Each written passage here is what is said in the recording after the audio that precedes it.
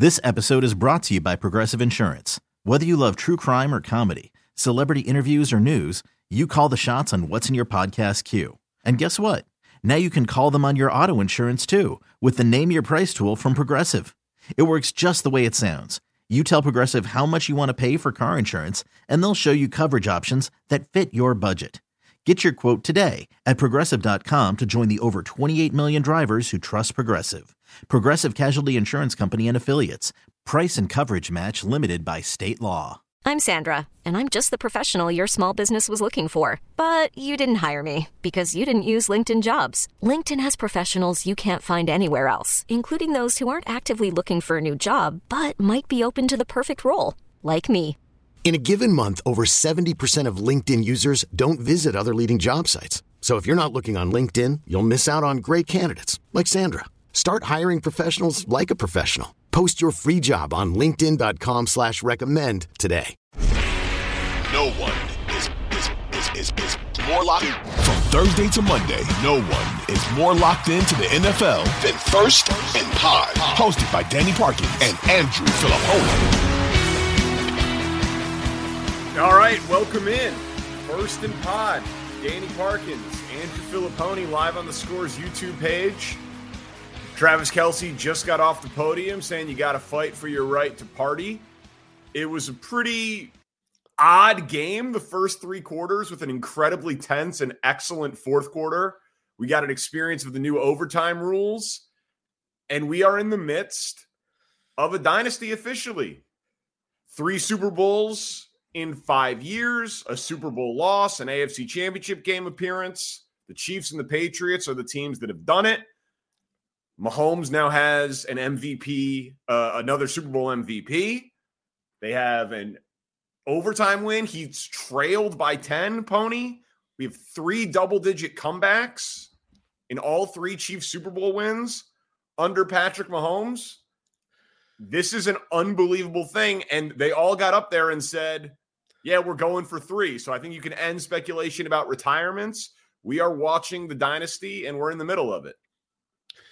Yeah, that's going to be a big talking point about the legacies and what it means for Mahomes, Kelce, and Reed. And we can obviously talk about that on this podcast. But I want to go back to the decision at the start of overtime by Shanahan, because I thought it kind of got glossed over there. Romo made a quick comment about it.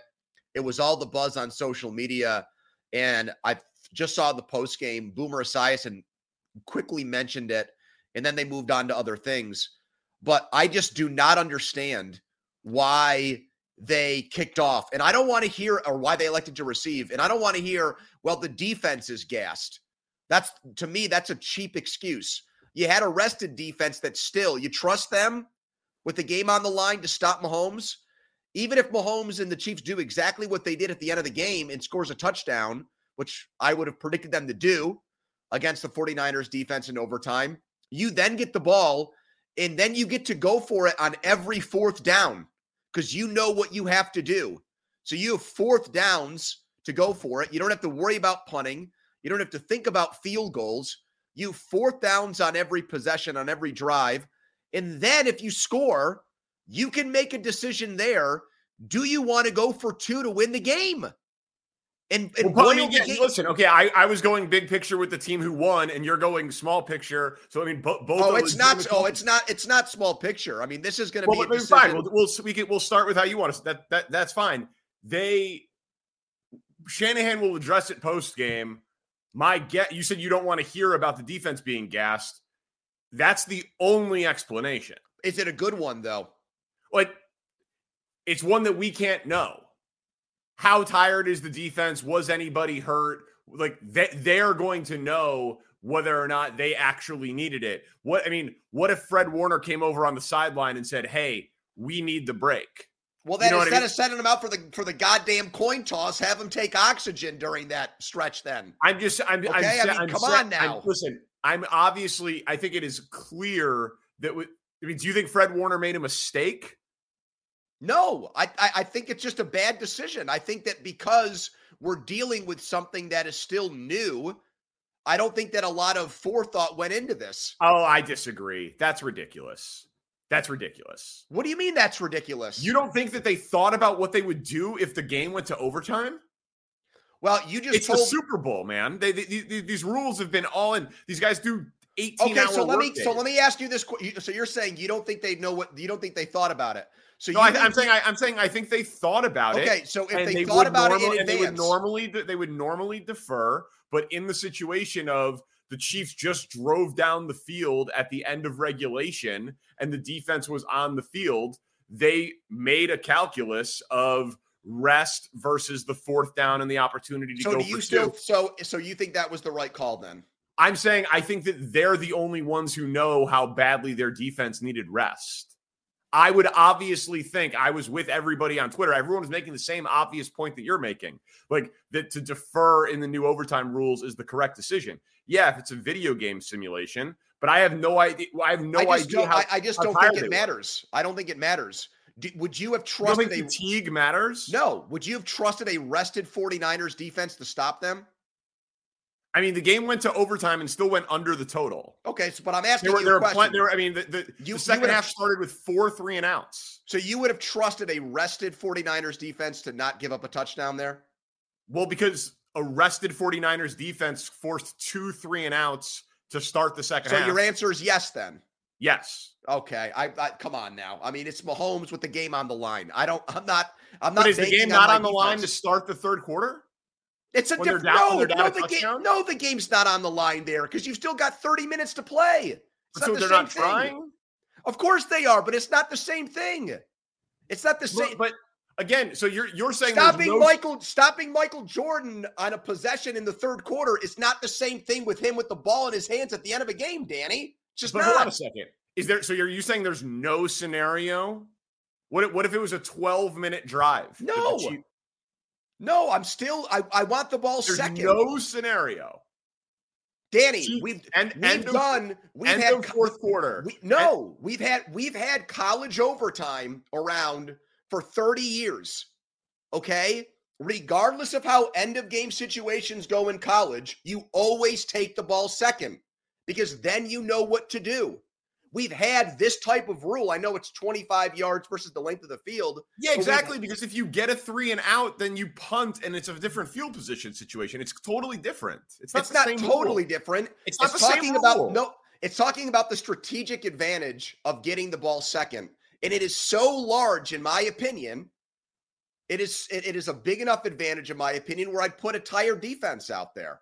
I don't care about a tired defense in that situation because I want my offense. So I guess we're just gonna have to agree to disagree on this because I think it was fascinating. So you would say with Shanahan, you give him an incomplete grade then for that decision because he has all the heart monitor data and all this information that we watching at home do not have. Do you honestly think he didn't consider deferring?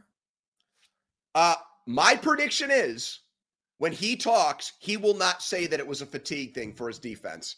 He will give some reason like, I wanted our offense to have the ball first because I thought we were going to set the tone for overtime and score. That will be my prediction. If I'm wrong about that, you will be wrong. You want to make $100 bet on that? Sure. Let's do it. Okay. I've already lost enough money. I can lose another $100. Yeah. You will be wrong. He's not going to, I do not believe that for a second.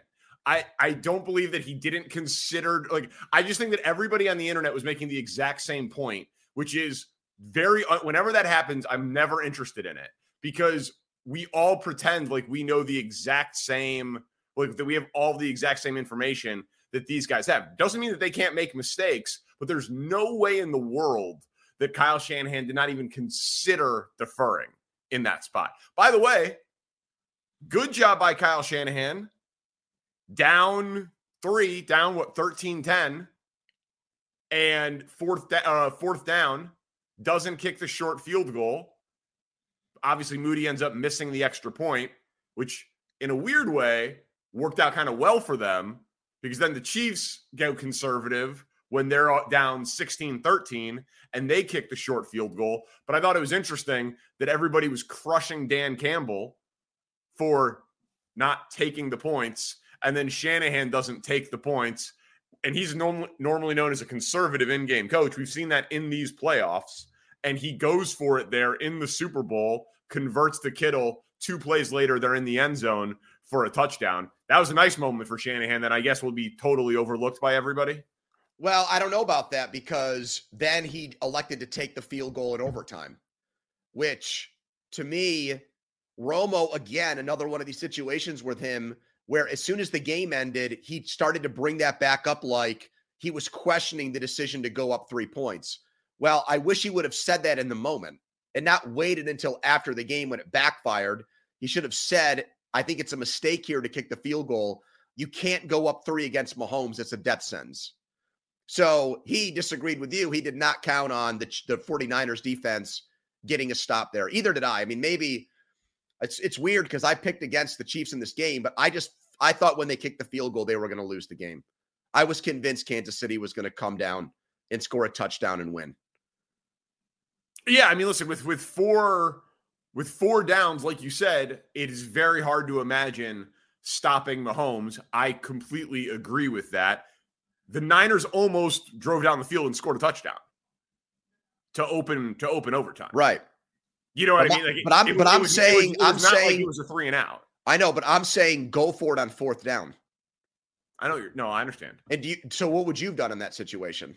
Yeah, I would not have won. I would not have been very confident to stop Mahomes to only get 3. Did you think that they made it clear enough on the broadcast? No, that's another thing I wanted to bring up.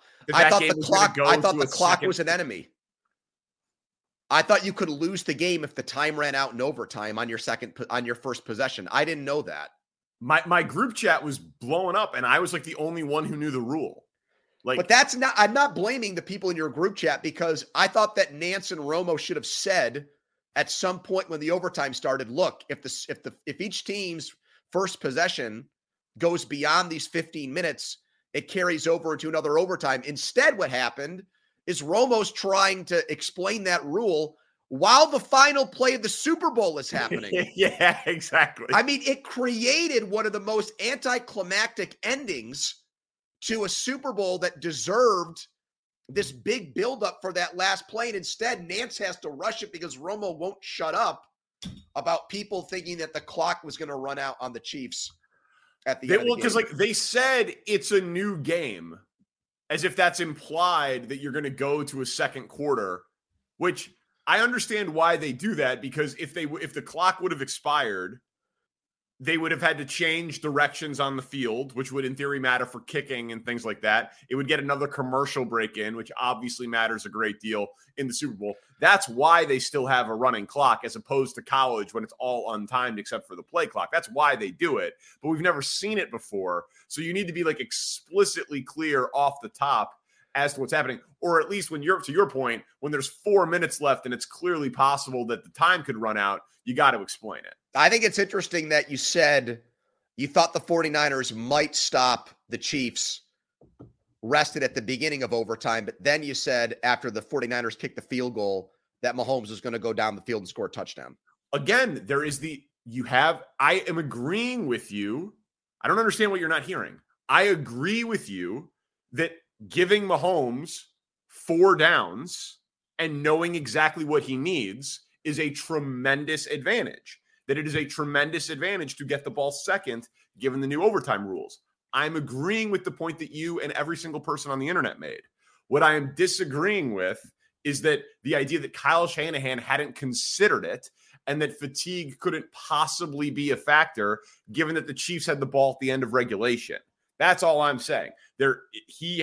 Whether or not he's right or wrong in that spot, I don't know, and I don't believe that we can know. I mean, George Kittle ran off the field and ran to the damn locker room. Like, you know what I mean? Like, guys get hurt, guys get banged up. There's all sorts of things that are happening on an NFL sideline that we just don't know. And I just don't believe for a second that he's that dumb to have not even considered it. All right, we'll have to wait on that answer then. We'll have Spencer. Yeah, Spencer's watching postgame. Shanahan says in his postgame press conference. Officially has been named MVP. You agree with Mahomes as the MVP? I do.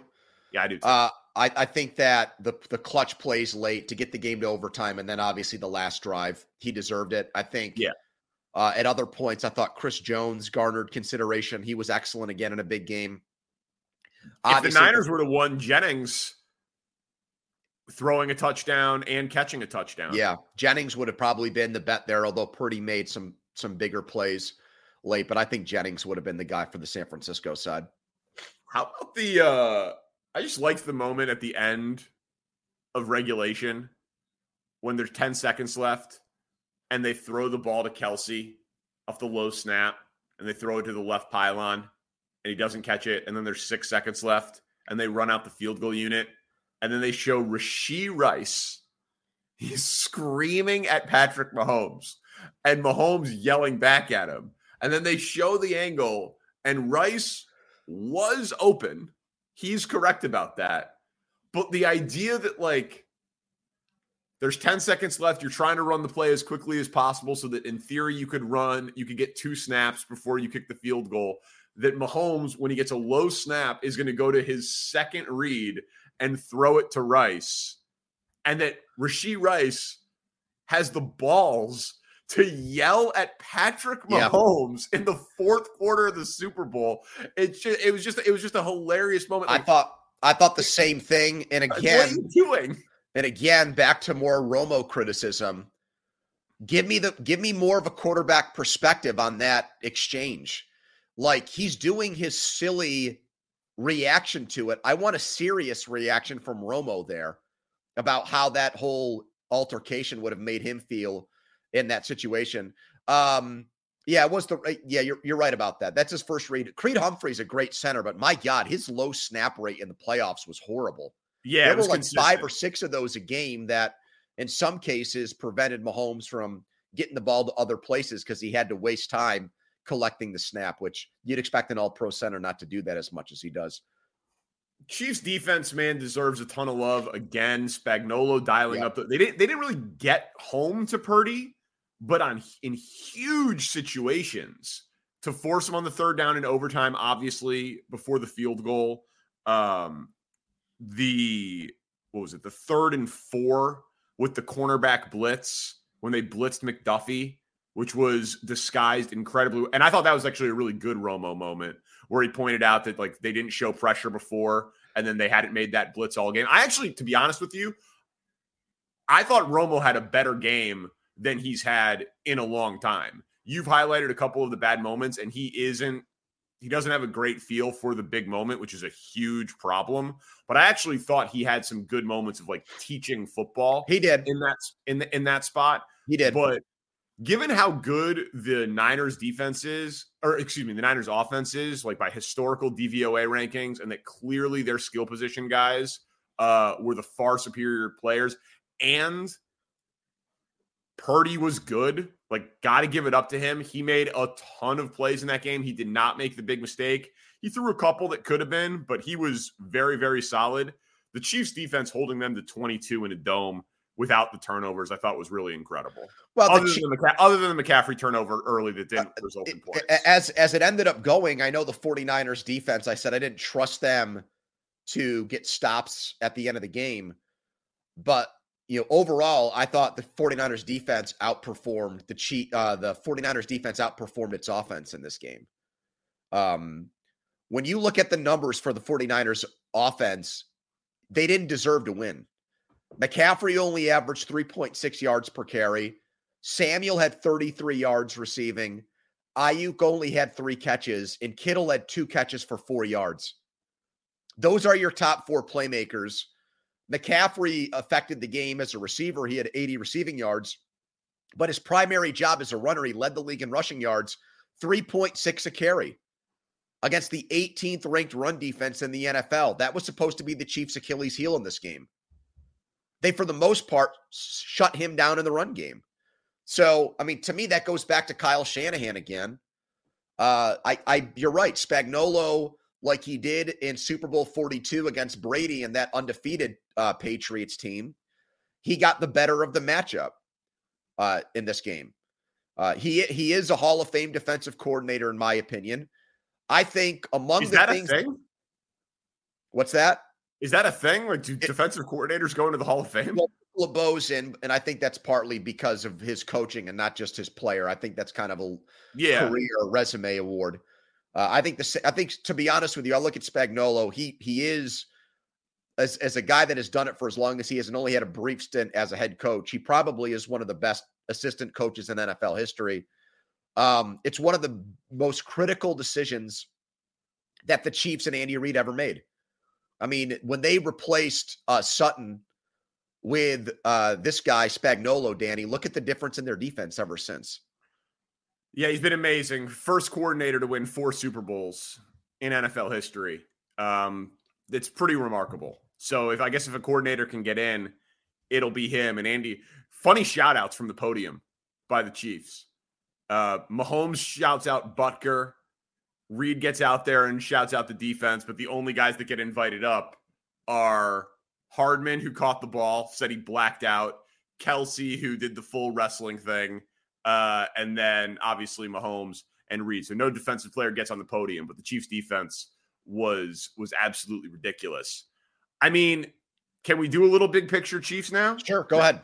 I'm just saying, like, this run that they're on and the Mahomes, listen, it's not even about Brady, man. It's at 28 years old, it's the feeling of anything being possible, the Garnett line. And his line was so badass. It reminded me of the Burrow line that we've quoted a lot on the podcast, like the window's open as long as I'm here. He's like, the Kansas City Chiefs are never an underdog, but they were an underdog in their last 3 playoff games. And I talked about it on the pod last week. I talked about it on my show. I talked about it on the show we did on the Score this morning. You and I have been watching Super Bowls our entire life. We've been gambling on football for 20 plus years each at this point. The team with the better quarterback, the better coach, and the better defense was an underdog in this Super Bowl. They were the more popular team. They got more bets, and the line didn't move in their direction a half a point all week. I do not understand how the Chiefs went off as a 2 or a 2.5 point underdog in this game. I do not get it, and I never heard a good explanation other than the big bets were on the Niners, some sharp bettors were on the Niners, and I know sharp bettors set the line. I know how it works. I don't need that explained to me in the comments on YouTube. But do you understand why the Chiefs were an underdog in this game? Well, I think the biggest thing, and that not enough people talk about, not to get too down the rabbit's hole on this and to make this too much of like an erudite discussion, is I don't think people factor in, now that this has become such a numbers-driven industry where it's so data-based.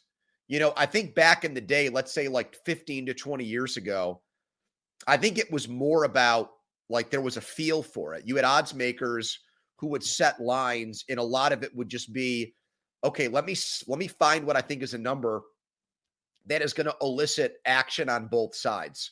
Like, let me find a number that is going to evenly split this.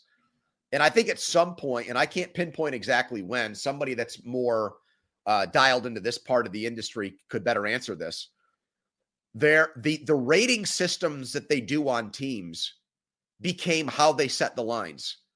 And they trust their rating system numbers so much that even if a lot of action comes in on one side, they trust their evaluation and their analysis on those teams. And, you know, if it gets like hugely disproportional, they'll move the lines, I think, a half point or a point or whatever. But for the most part, they believe in their numbers on teams. They believe in their rankings and rating systems. And those are mostly things that are, you know, large sample size. Right. What is a team for the season? And it's not a reaction to what a team does the week before or even 2 weeks before. So what ended up happening in the playoffs the last 2 weeks, the championship games in this, is that people ended up betting who they thought were the hotter teams. And those hotter teams either won or covered, by the way. The Lions covered as the hotter team. Yep. And Vegas went with their rating system in each game. The Ravens and 49ers were the 2 best teams for the duration of the season. And that's what the odds were based on, Danny. And that was some oversight on their part.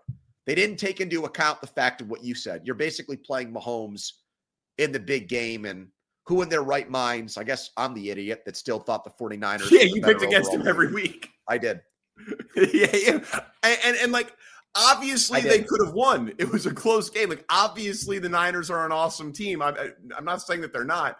It was just, to me, it was like, it should, every time I saw the line, which was 1,000 times during the week, my initial thought was that they listed it wrong. Well, let me just say, like, let me make a point along those lines. If all of a sudden Roger Goodell went up on the podium and said, "Not so fast. The Chiefs are not actually the Super Bowl champions. We are demanding that they play an extra game next week, and it's a rematch against the Ravens, and it's back in Baltimore," the odds makers would come out and make Baltimore like a 2-point favorite in that game. They would. Yeah. They would. Yeah, you're right. They absolutely would. No, I know. I know. I just, it was and listen, I said I wanted to do, but like, the idea that this team is an underdog is crazy. And then what can you've obviously covered one of the best franchises in the NFL. You've been there for Roethlisberger. You've been there for a Super Bowl. Like, I know so many Chiefs fans. I'm married to one. I covered this team. My mom flew to Kansas City to be with her 95-year-old father. Like, I know a lot of Chiefs fans, right? Like, this feeling, and it was referenced on the broadcast, it is Michael Jordan. You know, like what you're talking about, the jersey over my shoulder, like Chiefs fans being able to have a routine for Super Bowl week because they know that they're going to be there. Mahomes referencing, we're just going to stick to our normal Super Bowl routine in terms of game plan install and travel and practice and media attention. Being down double digits again and not panicking because you have 15. Seeing him run onto the field in those spots and it not even being a question that he's calm. Maybe they won't get it done or whatever, but like he's not shook by the moment. It's not even a question. There are so few, it's like Yankees fans with Mariano Rivera, Bulls fans with Jordan. There are so few fan bases in any sport that can actually know what that feeling is like. That to have that for a 28-year-old quarterback in the era where it's possible to play quarterback into your 40s, I can't imagine because even Patriots fans didn't have that with Brady when he was 28. Like that aged with him. He was not carrying them with these types of passing productions and MVPs for the early Super Bowls. Like it's a completely unprecedented feeling, I think, for an NFL fan base is what Chiefs fans are going through right now. Yeah, I mean, I've got a lot to say about that. That's a really, I think, thoughtful examination of what's gone on there. I'll start with just like the fan part of it. I've picked against the Chiefs in the entire playoff run, and I get on Nick Wright's case, our buddy, but I'm actually really happy for Chiefs fans. Like, I don't look at them as a loathsome fan base whatsoever. No, they're one of the best fan bases in sports. I always thought, even though the Boston fans are rabid, there's an obnoxious quotient to them that like got on my nerves when those Patriots teams were winning as much as they were. And plus the Red Sox had won World Series. And like, they went from a sports city that, had been kind of in the desert for a while, and all the championships came in at once, and they all, put themselves on, Mount Olympus for it. And it just really bothered me. Grew up around Yankees fans, the same like qualities that just irk you when they feel like it's their birthright to win every year. But Chiefs fans suffered so much. Every playoff game was a new way of being tormented, and everyone had like a nightmarish ending. That I was at the game with no punts. Yeah, with the Chiefs-Colts game. Yeah, I was at the no punt game before I even worked there. In 2003. Yeah, that's a famous game. Trent Green and Dante Hall had the kick Dick return. Vermeil. Yep. Yeah, they lost to Peyton. Yeah, Stoyanovich missing field goals. I mean, they went Montana was the last guy to win a playoff game there before Mahomes. So, or no, that's not true. Alex Smith won. Alex Smith did. That's right. He had that huge comeback against not a comeback. They had the win against Houston after they had that horrible loss to the Colts. They lost. I was at that game too in Indy. when they lost the game with Jamal Charles got hurt. Yeah. He was the first guy to be held out with the concussion protocol. Yeah, thank you for correcting me on that. So they lost. They were up 38-10 and lost, I think, 45-44, something like that. So they had just a horrible playoff history until Mahomes showed up. So they're just such a passionate sports city, that having lived there. Yeah, that I am happy for all that they've accomplished. As far as like this whole dynasty now and Mahomes and everything else, I think with the Patriots. Hiring for your small business? If you're not looking for professionals on LinkedIn, you're looking in the wrong place. That's like looking for your car keys in a fish tank. LinkedIn helps you hire professionals you can't find anywhere else, even those who aren't actively searching for a new job but might be open to the perfect role. In a given month, over 70% of LinkedIn users don't even visit other leading job sites. So start looking in the right place. With LinkedIn, you can hire professionals like a professional. Post your free job on linkedin.com/recommend today. This episode is brought to you by Progressive Insurance. Whether you love true crime or comedy, celebrity interviews or news, you call the shots on what's in your podcast queue. And guess what? Now you can call them on your auto insurance too with the Name Your Price tool from Progressive. It works just the way it sounds. You tell Progressive how much you want to pay for car insurance, and they'll show you coverage options that fit your budget. Get your quote today at Progressive.com to join the over 28 million drivers who trust Progressive. Progressive Casualty Insurance Company and Affiliates. Price and coverage match limited by state law. Odyssey is giving you a chance to win a trip to London to see Taylor Swift at the Eras Tour. It's Tay in the UK. Hey, it's Taylor. Just download the free Odyssey app, log in and listen to a participating station for a minimum of 60 minutes to get your daily entry. And you could win a chance to fly off to London with 3 friends and see Taylor. I can't wait to see you at the Eras Tour in London. For more, go to odyssey.com/Taylor. Tay in the UK. It's on the Odyssey app. Thanks to Republic Records. This is a national contest. Brady, when he won his first 3 Super Bowls, Peyton Manning was still considered, I think, the better quarterback. Peyton Manning was winning regular season MVPs. His teams are losing in the playoffs. But I think most people in that time, at least I would have said, Manning is the better quarterback. But if you have one game to win, you want Brady. Because Brady is going to come through in those moments, whereas Manning, for whatever reason, doesn't. Patrick Mahomes is the answer to both of those things right now. Yes. He's the best quarterback in the NFL, and he's the guy who's most reliable, most dependable, and most exquisite when big games are on the line and need to be won. So that's really the difference here. Like, that's not even true of Montana early in his career. In the early 80s, he was not an MVP caliber quarterback. He was looked at more as a system quarterback with Walsh. That was not the case with Aikman for sure when he was with those Cowboys teams because they had everybody else with Irvin and Emmett. Emmitt Smith was looked at as the better player. Going back to the 70s and Bradshaw, Bradshaw was a backup quarterback who had lost his job a couple of times and then won 2 Super Bowls. So in that way, Danny, I think it is unprecedented that somebody is considered already at the quarterback position, far and away the best player, and he already has 3 rings on his finger before he turns 30.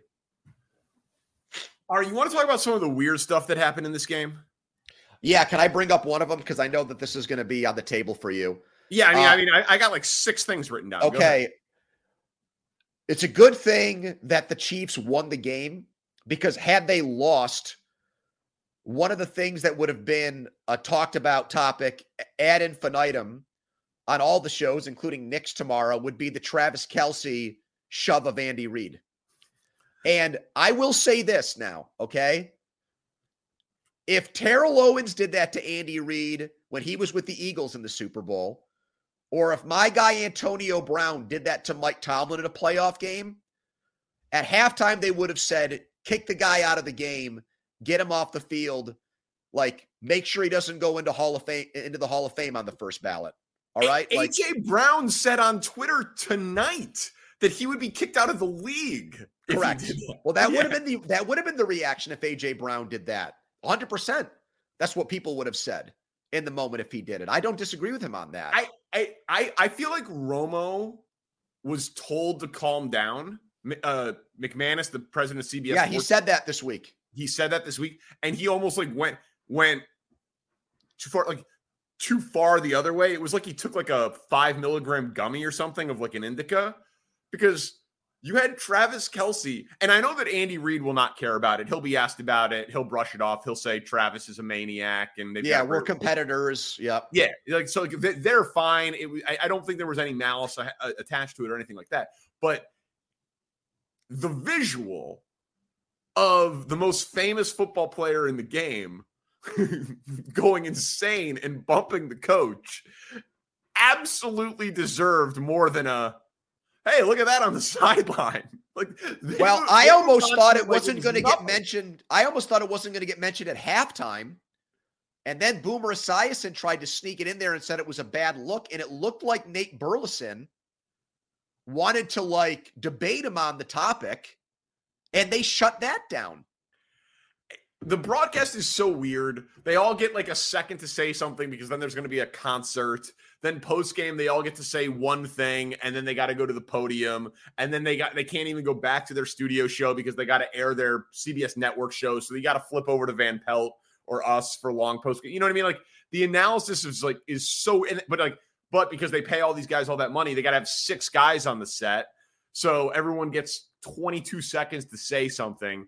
It's just an impossible job for Boomer and Burleson and JJ Watt to actually get anything in. But Romo and Nance, in theory, they have the game. So you know what I mean? Tracy Wolfson's reporting, which is adding to it too, which gave it context. You know what I mean? I just thought it was so weird. Like you said that Romo was told to calm down. He was, but then he was also singing songs to break. Yeah. Yes. So he didn't really tone it down. He just decided to not fight that battle. Yeah. Spencer saying that Travis Kelce said, I'm going to keep it between us. I was just telling him how much I love him. I think that they were right on the broadcast. By the way, we still don't have Shanahan reaction 30 minutes into this on that play, because I got to figure out if I need to Venmo you $100 or not. We got to get an answer on that. We'll get an answer. We'll get it. We got time left in this podcast. So that's I think that they were right. I think it was that Kelce was pissed that he was off the field on the Pacheco fumble. I assume that is what it was. I think they were right on the broadcast. I'm looking for. Did you see James Palmer's report from NFL Network pregame that Travis Kelce Saturday night gave one of the best pregame speeches or whatever of all time? I hope cameras were rolling for that. This guy is such a legend, and he's so beloved. I don't know who the right comp is, because Pippen to Jordan is an easy thing to make, but not as popular, not as likable, not anywhere near as likable. He's almost more likable than Mahomes, and he's certainly a bigger personality than Mahomes, and now he's more famous than Mahomes because of Taylor Swift. This is going to be the type of thing that is going to add to his folklore and his legend in a way that it's going to be a 10-minute part of the Travis Kelce documentary. I need to see this footage. Well, maybe Taylor Swift wrote the speech for him. I don't think that she writes her own songs, I think. There you go. Boom. In your face. Thank you, Spencer. Woo! Predetermined. I told you. I don't understand how that could be possible. Well, read it and weep, baby. No disrespect to Spencer. I'm going to need to see post-game with my own eyes before I Venmo you that money. Danny, I don't think that Kelce, in terms of the analogy you're looking for, I don't think he's all that different from Gronk. I think that I think Gronk to Brady is very similar to Kelce to Mahomes, in that Gronk is such a cult of personality guy where so many people are drawn to him. It's in a different way. He's got that meathead, blockhead kind of goofy jock thing going that is, my wife finds it to be very entertaining. She gets drawn. She's like a magnetic force that pulls her to that. And obviously Kelce is not, he's more refined, and he's very stylish, and, Gronk's trying to do the acting thing, but I think Kelce is going to be even better at it. Yes. Yes. I think they're very similar. But like, do you think Gronk ever got up before the entire team and gave a speech before the night before the Super Bowl? Do you think Belichick or Brady would ever let him do that? I think that, like, it's interesting, like Belichick was not a speech guy. I would say Brady was the person that handled all that stuff. Like, I don't know if Kelsey to me seems like he's more of the spiritual leader of that team. And you obviously covered him when he was younger in his career, but I just get the sense that in crucial or critical moments, he's usually the guy that talks. He is a cult of person. Like, he's a dynamic personality. Yep. You know what I mean? He is just a comfortable in any room he goes to, likable, charismatic, can relate to anybody way. Underrated play that's going to get overlooked, but it shouldn't because it led to the Chiefs' first touchdown of the game. The punt that goes off the dude's foot and the Niners player who's the returner, McLeod, thank you, recognizes it correctly. So, like, he initially gets blamed for it, but he was right. He spotted it. It was a live ball fumble. He just wasn't able to recover it. And then MVS gets the touchdown. I mean, that if they just fair catch that ball, the Chiefs needed a short field to get that first touchdown. A huge play. Like, it ends up, they score 25 points. It feels like it, was inevitable at some point that the Chiefs offense was going to unlock. But if they don't get that play and that break, it was almost like that was the thing that let them exhale and remember, like, oh yeah, okay. And then they played with a lead. I thought this guy did not make the play. It was more Mahomes. But I thought a huge play in the game was when the Chiefs got their points before the half. It was that 3rd and long, and Mahomes rolled right because he was flush in the pocket and found Watson in the middle of the field for a first down. And that got them into 49ers territory, and that set them up for the Butker field goal. I felt like getting the ball to start the second half, that was big that they were able to get something going before the break. If they had gone into the half scoreless, as Nansen pointed out, no team had ever won a Super Bowl being shut out in the first 30 minutes. So I thought having something there to hang your hat on was good. And by the way, did you see what Spencer put in there? You ready to Venmo me the money yet, pal? I'll Venmo you the money. Look at that from Shanahan. He wanted to be assured the ball if the game was tied after 2 possessions. So if they go field goal, or touchdown, only one team is guaranteed a second possession, and he wanted it to be him. Still not a good enough explanation, in my opinion. It is not the same as college, dude. You talking to me or are you talking to Kyle Shanahan on this? I'm talking to you. No, but I'm saying from Shanahan, that's still not a good enough explanation for what he did. I know, but I'm saying you using the college overtime rules, it's not the same. Well, but I'm saying to you now that the fatigue or the tiredness of his defense factored 0 into his thought process here. Fair enough. I'll Venmo you 75. Oh, stop, dude. It doesn't feel like a full win for you. You know who I thought is a low-key star of this game? Is the defensive tackle who got elevated off the practice squad for the Chiefs, who's played, but he's one of those guys with the new rule that you can activate him before the game. What's his name? Pennell or what's the? Yeah, Pennell. Pennell. I mean, he forces a fumble on McCaffrey when the 49ers are going in to score on the opening drive. And there were like 3 or 4 other times where I know it's not always the matchup where a tackle gets locked in with the interior defensive lineman. But he won one-on-one matchups with Trent Williams several times in this game, dude. Yeah. I mean, what a testament to the Chiefs defense that guys like that are stepping up in this game. I mean, McDuffie was awesome. Snead was awesome. Chris Jones was awesome. And Purdy, we gave the numbers on Thursday. We should probably talk about him. Everyone else is going to. Give him a grade for this game. B+. Okay. Let's put it this way. And if I'm grading on a curve, he gets an A. He was better than I thought he was going to be. Well, he didn't turn the ball over, and he made the touchdown pass was an easy 6-yard slant that Blaine Gabbert could have made, but there were enough plays and enough times like where he had like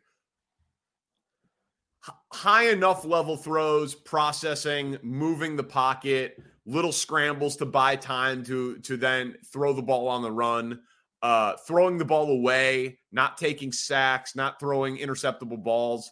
He played a good game against a good defense, and that has not been his reputation. Well, the use check play was an outstanding play by him. It was excellent. Yep. I thought there were some. And I agree, by the way, that was a catch. Yeah, me too. I thought there were some plays early in the second half where I thought he was just a hair late on things, and that contributed to them kind of getting off to a bumpy start. But overall, I thought from beginning to end, he was more consistent in this game than he was in the prior 2 playoff games.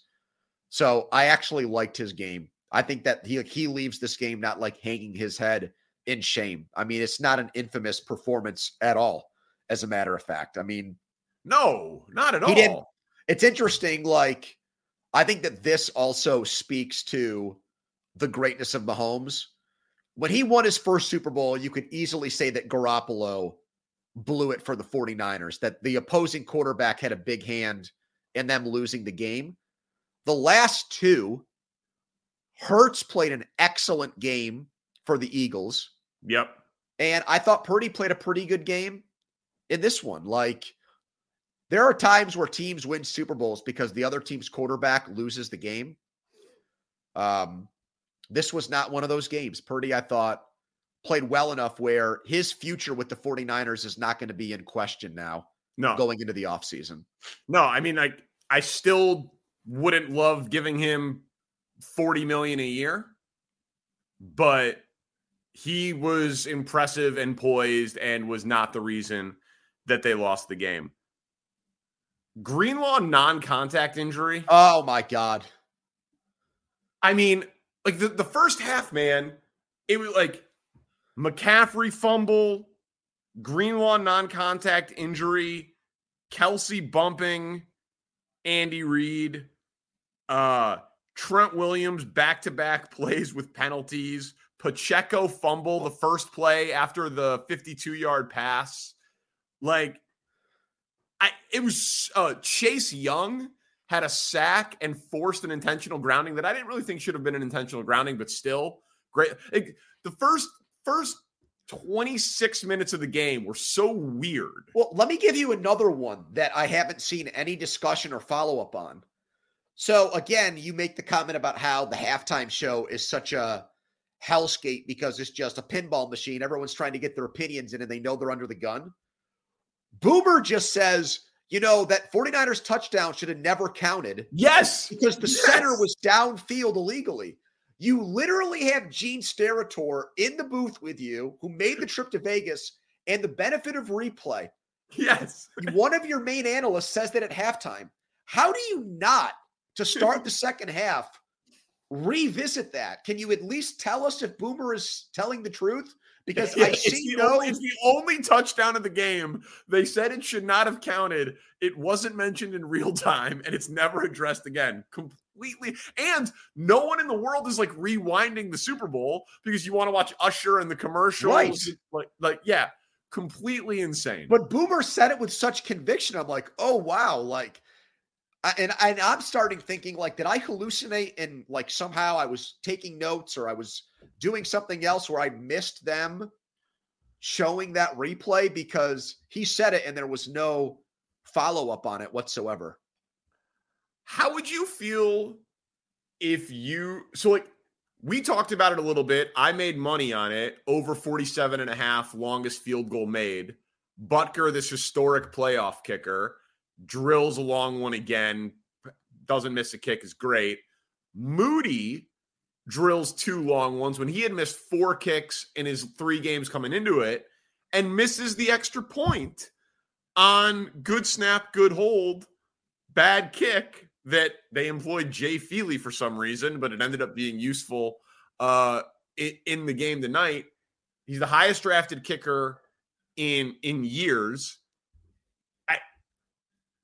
Weird spot for Moody where he probably leaves the game feeling good because he drilled long field goals, but missed an extra point. I wouldn't love it if I'm a Niners fan, though, with that guy, given all the missed kicks. I would feel like special teams were major. So the number one reason why I would feel like the 49ers lost the game is because the Chiefs have Patrick Mahomes and we don't.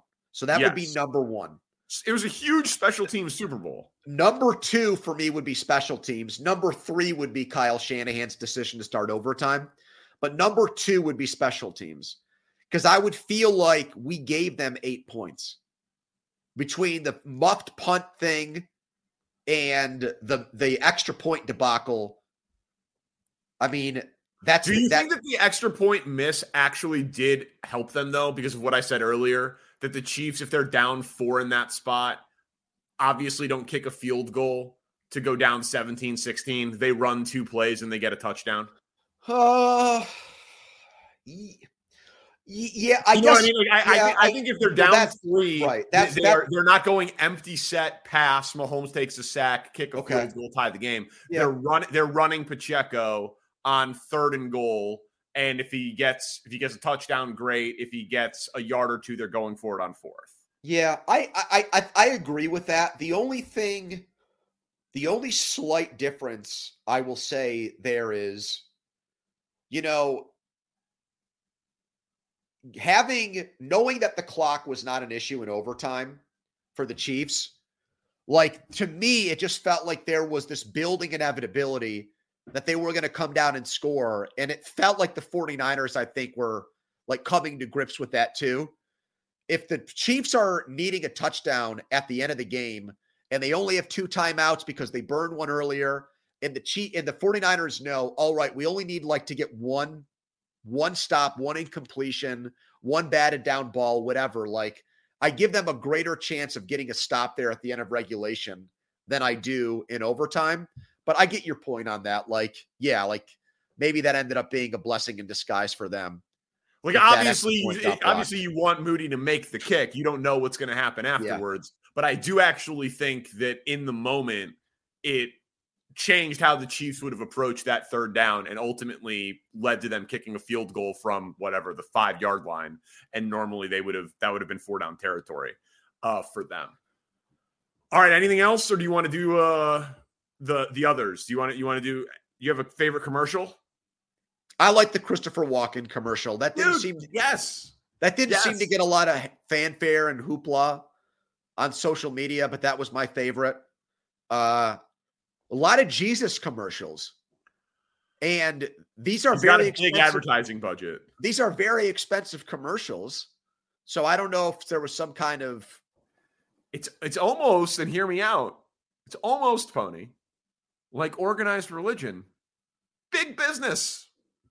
So what? That's $14 million in commercials there. There was a couple of them.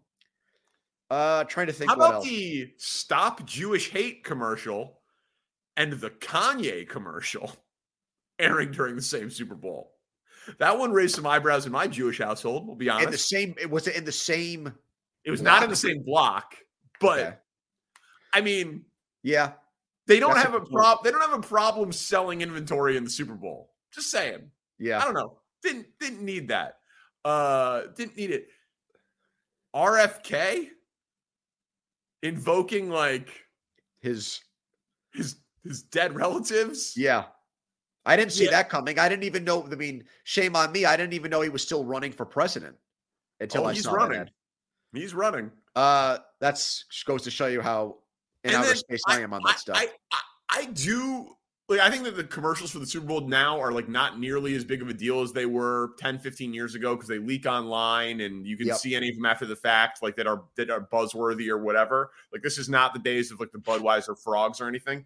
But I would be curious, like, what does Michelob Ultra have to pay Messi to do a commercial? Like, what's the number? Yeah, good point. That makes it worth it for, but I mean, it happens every year. Larry David did a crypto commercial. And those are all gone now. Have you noticed that? There's no more crypto commercials during the Super Bowl. Oh, I've noticed there's a big lawsuit about those crypto commercials and that crypto company. But like, what's the budget for Ben Affleck, Matt Damon, Tom Brady, and J-Lo to do a Dunkin' Donuts commercial? What do they spend on that? Is it $20 million? I mean, it's $7 to buy the time slot. Right. That's a great point. To get those four, I mean, because you're not giving them equity in Dunkin' Donuts. Like, I know it's a Boston thing, but like, I mean, did they spend $20 million on that commercial? Right. What a flex by Dunkin' Donuts to be like, we have so much money at our disposal here. We are going to set aside, like you're saying, maybe $15 to $20 million. Like, we have no way of knowing that this is actually going to generate more sales for us. But let's just flex and swing our you-know-what around and hire all these big-name New England personalities to do this over-the-top commercial for us. And Starbucks doesn't need to advertise during the Super Bowl. People don't give an F about that. They're going to drink their coffee anyways. I saw that lineup and I was like, huh. I mean, it can't just be $1 million. Here's one. Here's one more along those lines. Do you think it's possible Tommy DeVito made more money in his Pizza Hut commercial during the Super Bowl than he did playing football for the Giants this season? What'd he make for the Giants? I think it's like maybe $400K. Then yeah, probably. Good job by his agent. Yeah. Very good job. And I don't think it's that Italian guy anymore. I think he dumped him. Did he really? I think he big timed him. Yeah. Oh, good for him. What did you think of Usher? So my stance is that I know so little about music and it all sounds good to me that I just don't criticize or critique anthems, halftime shows. I mean, it's all good. Everything's good. No, it's not all good. The Weeknd performed and he had people walking around with bras on their head. I mean, it was one of the worst halftime shows I've ever seen in my life. They're not all good. This was good. Yes. By my standard of, that's professional music. And listen, man, Usher has bangers. Okay? If I know almost every song that you played, you've got a lot of popular tracks. And he brought out Alicia Keys and Lil Jon and Ludacris. I mean, kept the Ludacris thing a surprise. Everyone knew about Lil Jon and everyone knew about Alicia Keys, but you keep Ludacris. Good job. That's a good job. It's binary for me, buddy. It's pass, fail. He passed. That was a good show. And one last thing for me. I don't know what the heck has happened to Carrot Top. What is going on there, man? They showed him in the stands. I hope he's well, but he doesn't. Let me tell you something about Carrot Top. We went as a show to see Carrot Top at the Luxor, our last trip to Vegas. Congratulations on all your success. Spiegel knows the guy that does the lighting for the Carrot Top show. Dude, listen to this. So we go, and we're obviously, buzzed. The plane's in the air. Shane, my executive producer, without question, the loudest laugher in the 350-person seat theater. For sure. All of us dying. And we have a meet and greet with him after the show. The four of us and Carrot Top. He was so cool. We had a blast, dude. His show is hilarious. After we met him, I listened to him for 2.5 hours on Rogan. I sought out Carrot Top content, for long form podcast interviews. I've listened to him with Andrew Santino and what's the other one? Doesn't matter. I've listened to him on 3 comedy podcasts since. Carrot Top's the man. He's the man. Now he got a little too much into bodybuilding. He's definitely lived a hard life. He definitely looks odd, but a lot of mileage. But Carrot Top grinds, dude. He's a worker. 6 shows a week, longest running Vegas comedy show in the history of the city, full residency. Good for him, dude. And he works it. He has a mandate that he has to work in at least one new joke every night, a personal challenge to himself. And he's a prop comic. Carrot Top's the man. I love Carrot Top. Was not expecting that. I thought you were going to give me some full throat. Oh, Neil Brennan's podcast, Blocks Neil Brennan. That's the third one. He was excellent. Yeah. Jeez. Full-throated endorsement for Carrot Top to end this podcast. All right, man. Now comes the off season, and your Bears are on the clock. So we got some juicy podcasts here coming up in the next few weeks for sure. Yeah, man. Cannot wait. Very excited. We back to once a week, Thursday nights? Roughly. Wednesdays or Thursdays? We'll figure it out. I like that plan. All right. Spencer Ray is our producer. Thank you, sir. Tell a friend about this podcast so we keep going and get paid a little bit. That'd be cool. Give us a 5-star review. I'll Venmo you your money. First and Pod. Peace.